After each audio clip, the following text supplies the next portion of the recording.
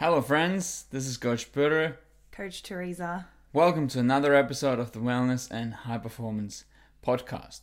In today's episode, you are going to learn why body weight measurement cannot be your only measurement to determine whether you're successful in improving your body composition or not. First of all, is it a good idea to measure your body weight? Absolutely. Absolutely. Tell me more. Yeah, I think when it comes to measuring your scale weight, it's a really solid indicator of, okay, am I in the right calorie deficit or calorie surplus for the goals that I wish to achieve? Or am I staying at maintenance? So in short, am I having enough energy? Am I consuming enough energy and expending enough energy to see a result? Or am I not having enough energy to see the result? Yeah, that's right. So in other words, whether your goal is to build muscle mass or to lose body fat, manipulating the calorie balance is the most powerful tool at your disposal, other than, of course, resistance training and stimulating your muscles to grow. So if you want to grow your muscles, you need to give yourself a surplus of energy. You need to be in a positive calorie balance, so you're giving your body more energy than what you're expending. And if you want to maximize fat loss, now you have to give your body less energy than what you're expending through physical activity. So now that you're in this deficit of calories, now your body has to look for those calories elsewhere, and that elsewhere is your belly, your love handles, your butt, wherever your body preferentially likes to store that extra energy on. So if you can see your body weight increasing over time, that is a confirmation that you are in a calorie surplus. You're putting more money in the bank than what you've taken out, and your balance has increased. And see increase in body weight, that's a confirmation of that. And then if your body weight decreases over time, that's a confirmation that you've been in a calorie deficit. Now you've put less money in the bank than what you've taken out, and your balance has reduced. And then the third thing that Therese also mentioned is the calorie maintenance, when you're putting in the same amount of energy into the body than what you're expending through your total daily energy expenditure. And that can be a really, really useful place to be in at certain periods as well. So in short, like, body weight measurement is a valuable measurement. And the other reason why it's a good idea to measure body weight is that there's a lot of research that shows that measuring body weight is a behavior that is usually associated with successful weight loss maintenance. So people who lose a significant amount of weight, those people who track their body weight very consistently and they do it often, that's often associated with a higher chance of being able to maintain that weight loss, because that's what a lot of people struggle with. It's not just the losing weight and losing fat, but it's that a really high percentage of people ends up putting that weight back on plus more within the next year or couple years after that weight loss. So becoming someone who tracks their body weight often and measures it is a good idea from that perspective. So bottom line, measuring your body weight is a good idea. But now, why can't measuring your body weight be your only measure of success? Because it turns out that sometimes it can be a little bit murky. It's not a perfect measurement. Well, the reality is that our human body is a very intricate, delicate creature. Delicate creature. Not delicate. Okay. Our system is complicated. It's very complex and intricate, and there's a lot of different things on a day-to-day basis, even on an hourly basis, that can affect your scale weight, whether that's water intake, food intake, and then obviously your digestion, going to the bathroom, and then exercise, releasing sweat. All of these things are going to change your scale weight on a daily basis. 100%. I've certainly gone to the toilet and been like, holy shit, like that was at least a kilo or 2 kilos. I rarely actually sometimes I've been a little bit disappointed that I didn't actually, just before I rushed into the toilet, I didn't actually jump on the scale first so that I could then quantify my great achievement after the fact. Maybe I'll have the foresight to do that one day. But as Teresa said, there's a lot of things that can, shift your body weight from even within the day, like exercising and losing a bit of water through exercise and whatnot, and eating a big meal that'll increase your body weight. But also, these people often can see like, oh my god, I'm 3 kilos heavier than yesterday today.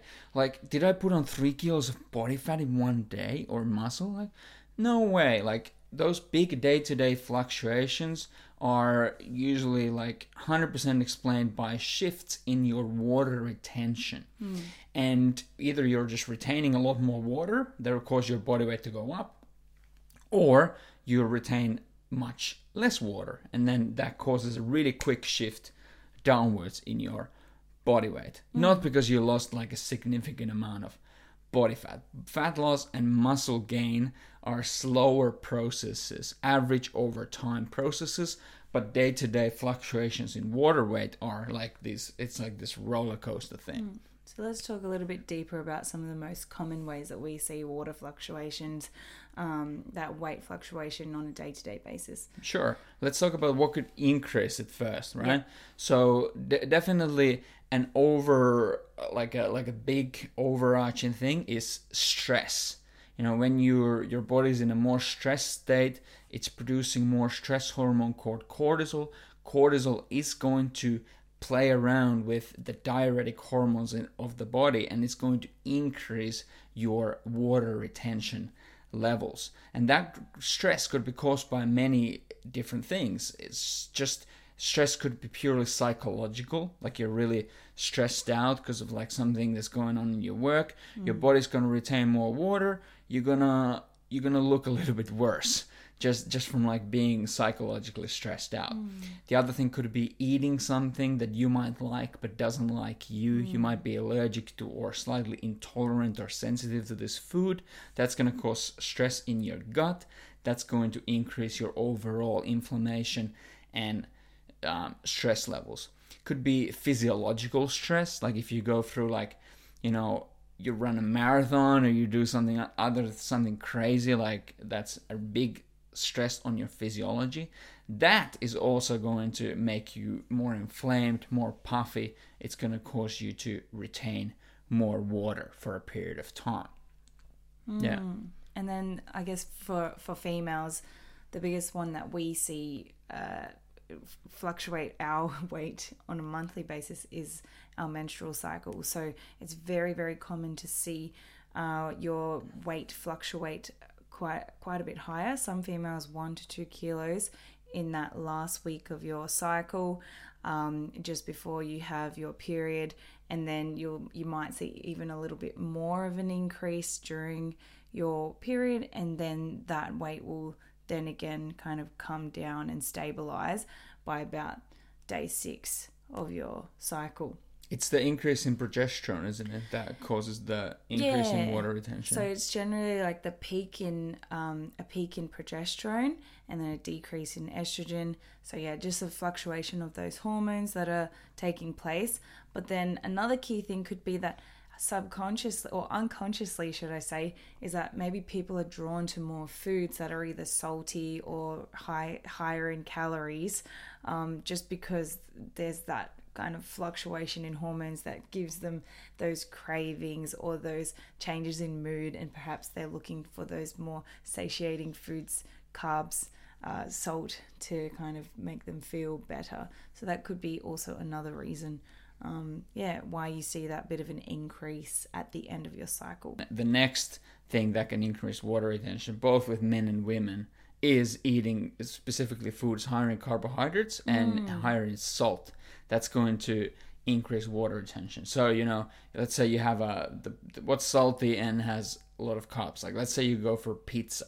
You have a massive pizza the next day, and you have a few, you drink plenty of water and have a few drinks. The next day, your body weight's like 2 kilos up. You're like, wow, did I just put 2 kilos of fat from that pizza. Like, no, it's a perfectly makes perfect sense why your body has responded in this way. And now that you know that, now you can kind of disassociate with the emotions that come with that shock. Yeah, exactly. There's nothing wrong with you. Yeah. If you measure yourself tomorrow, you're probably gonna be exactly where you started from. The other thing, counterintuitively slightly, that can increase water retention is actually dehydration.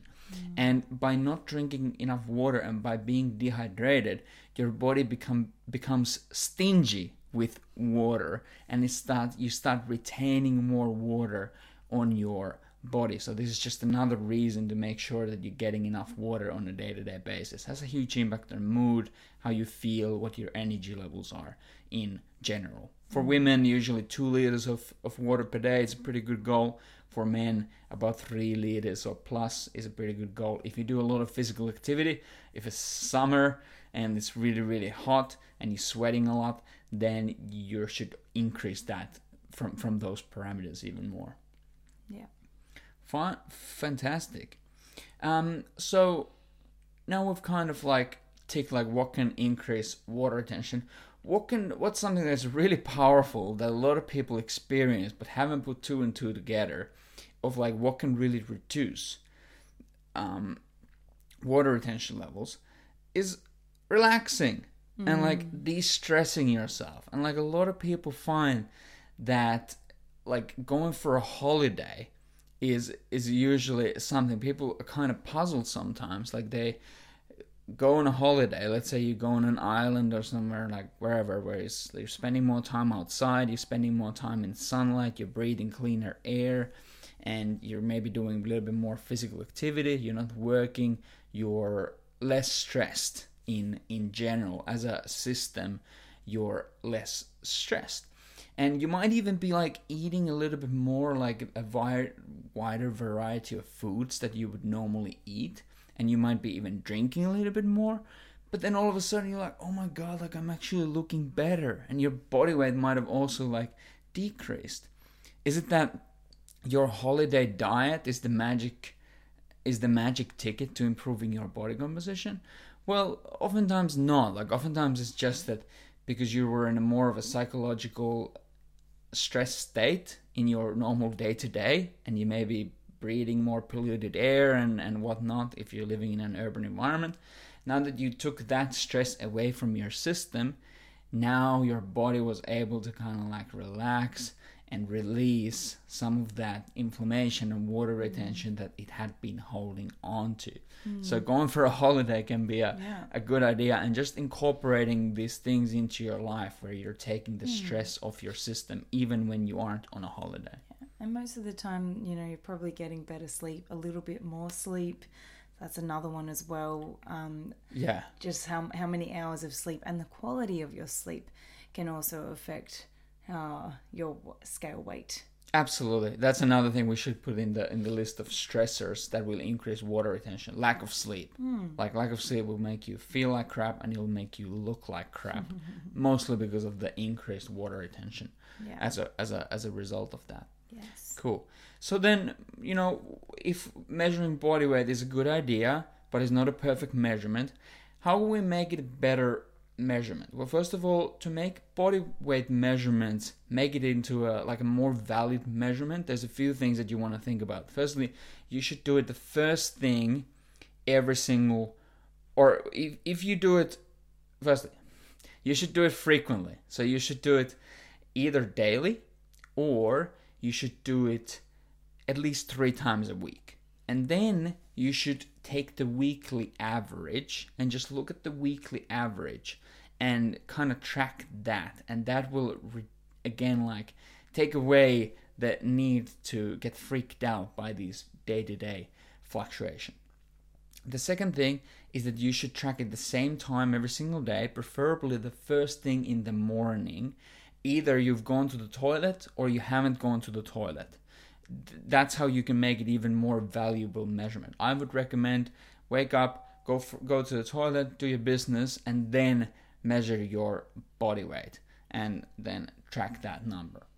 Preferably without any clothes on, because then you can't. That too. You just want to make sure you're comparing an apple to an apple. And this is where it can get a little bit hairy with women, because of like the different stages of the menstrual cycle. Yeah. In my opinion, it would still be a good idea to track it often, even though you know for sure that you're going to get some different readings based on which week of your cycle you are on. Yeah. But then you should kind of like just compare yourself from month to month. Yeah. And understand that fluctuation is there, and there's nothing you can do about that. Yeah. I think me personally, I generally weigh myself from like day 6 to about day 20, 21. Because outside of that window, I just kind of know that there's going to be fluctuations. I mean, some people, they just they love having that data, and they can kind of pull their emotions away from that. Not saying that I can't, but I'm just like, I just don't really see much point for me personally to be like, okay, I'm going to take that and write it out, or take note of it. Like, I'm just going to compare from day 5 to about 20 or 21 between that period of time from that month to the next month, and I just find that's more helpful for me. Right. Yeah. Okay. But then other people, you can still do it, still do your 3 times a week and take the average and just compare that from month to month. Yeah. That's also wonderful too. Fantastic. Yeah. Another way to make body weight measurements more useful tool is to accompany that with other types of measurements that are also measuring your success with your body composition. Taking photos is a before after photos or progress photos is a really, really good idea. Make sure your photos are as similar as possible from one to the next, like same clothes, same angle, same lighting, and that's how you can start seeing some differences. Then taking some kind of like girth measurements, that's something you can do yourself, or with whoever you live with, just measure with the measuring tape. Again, like, it's kind of just more important that you're always measuring the same spot, but you can find some pretty easy guides on the internet of like what are some useful areas, like your thighs, your waist, your belly, even your arms.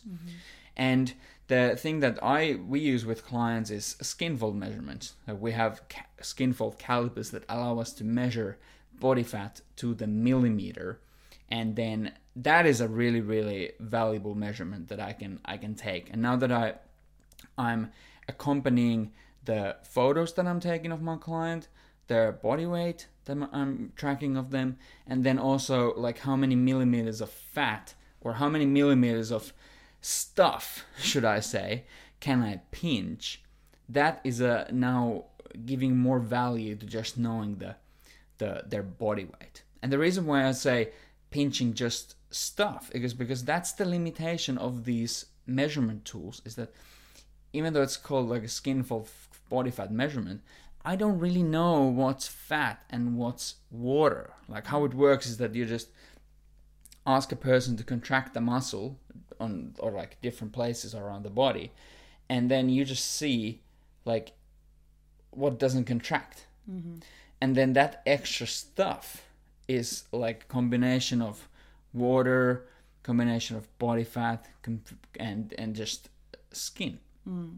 And sorry, like, the final thing is that you can really tell, can't you? Like, if you measure someone who has higher levels of water retention because of like inflammation, you can really tell just by how the fat feels. And I know for people who don't pinch other people's fat as a part of their job, this can sound a little bit weird. It's sometimes you gotta stop and think, like, that's actually what I do.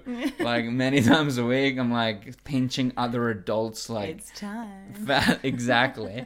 Like, when you've been doing this stuff I've been doing it for 6 years now, pinching people's bellies, you can I can tell just by the way that the fat feels, I can tell like how inflamed you are. And if I've been training someone for many years and I've been measuring that same person for many years, I can honestly tell. If I measure them on a Monday, I can tell if they've had alcohol or if they've had food that doesn't suit their body on the weekend, or if they haven't slept, I can tell that their system is under more stress just by the way that their fat feels. Yeah. And that's, yeah. It's a huge snapshot into like the lifestyle either changes or lifestyle Not changes. Not changes, like, yeah, their ability to, yeah, I guess follow the program and follow the process and to be able to tick those habits off. You can really feel that within an individual. Okay, when they first come to you and the caliper won't be able to read and sit nicely in your hand. But then as time goes on and they're relaying to you that, yes, I am drinking enough water. Yes, I'm getting enough sleep.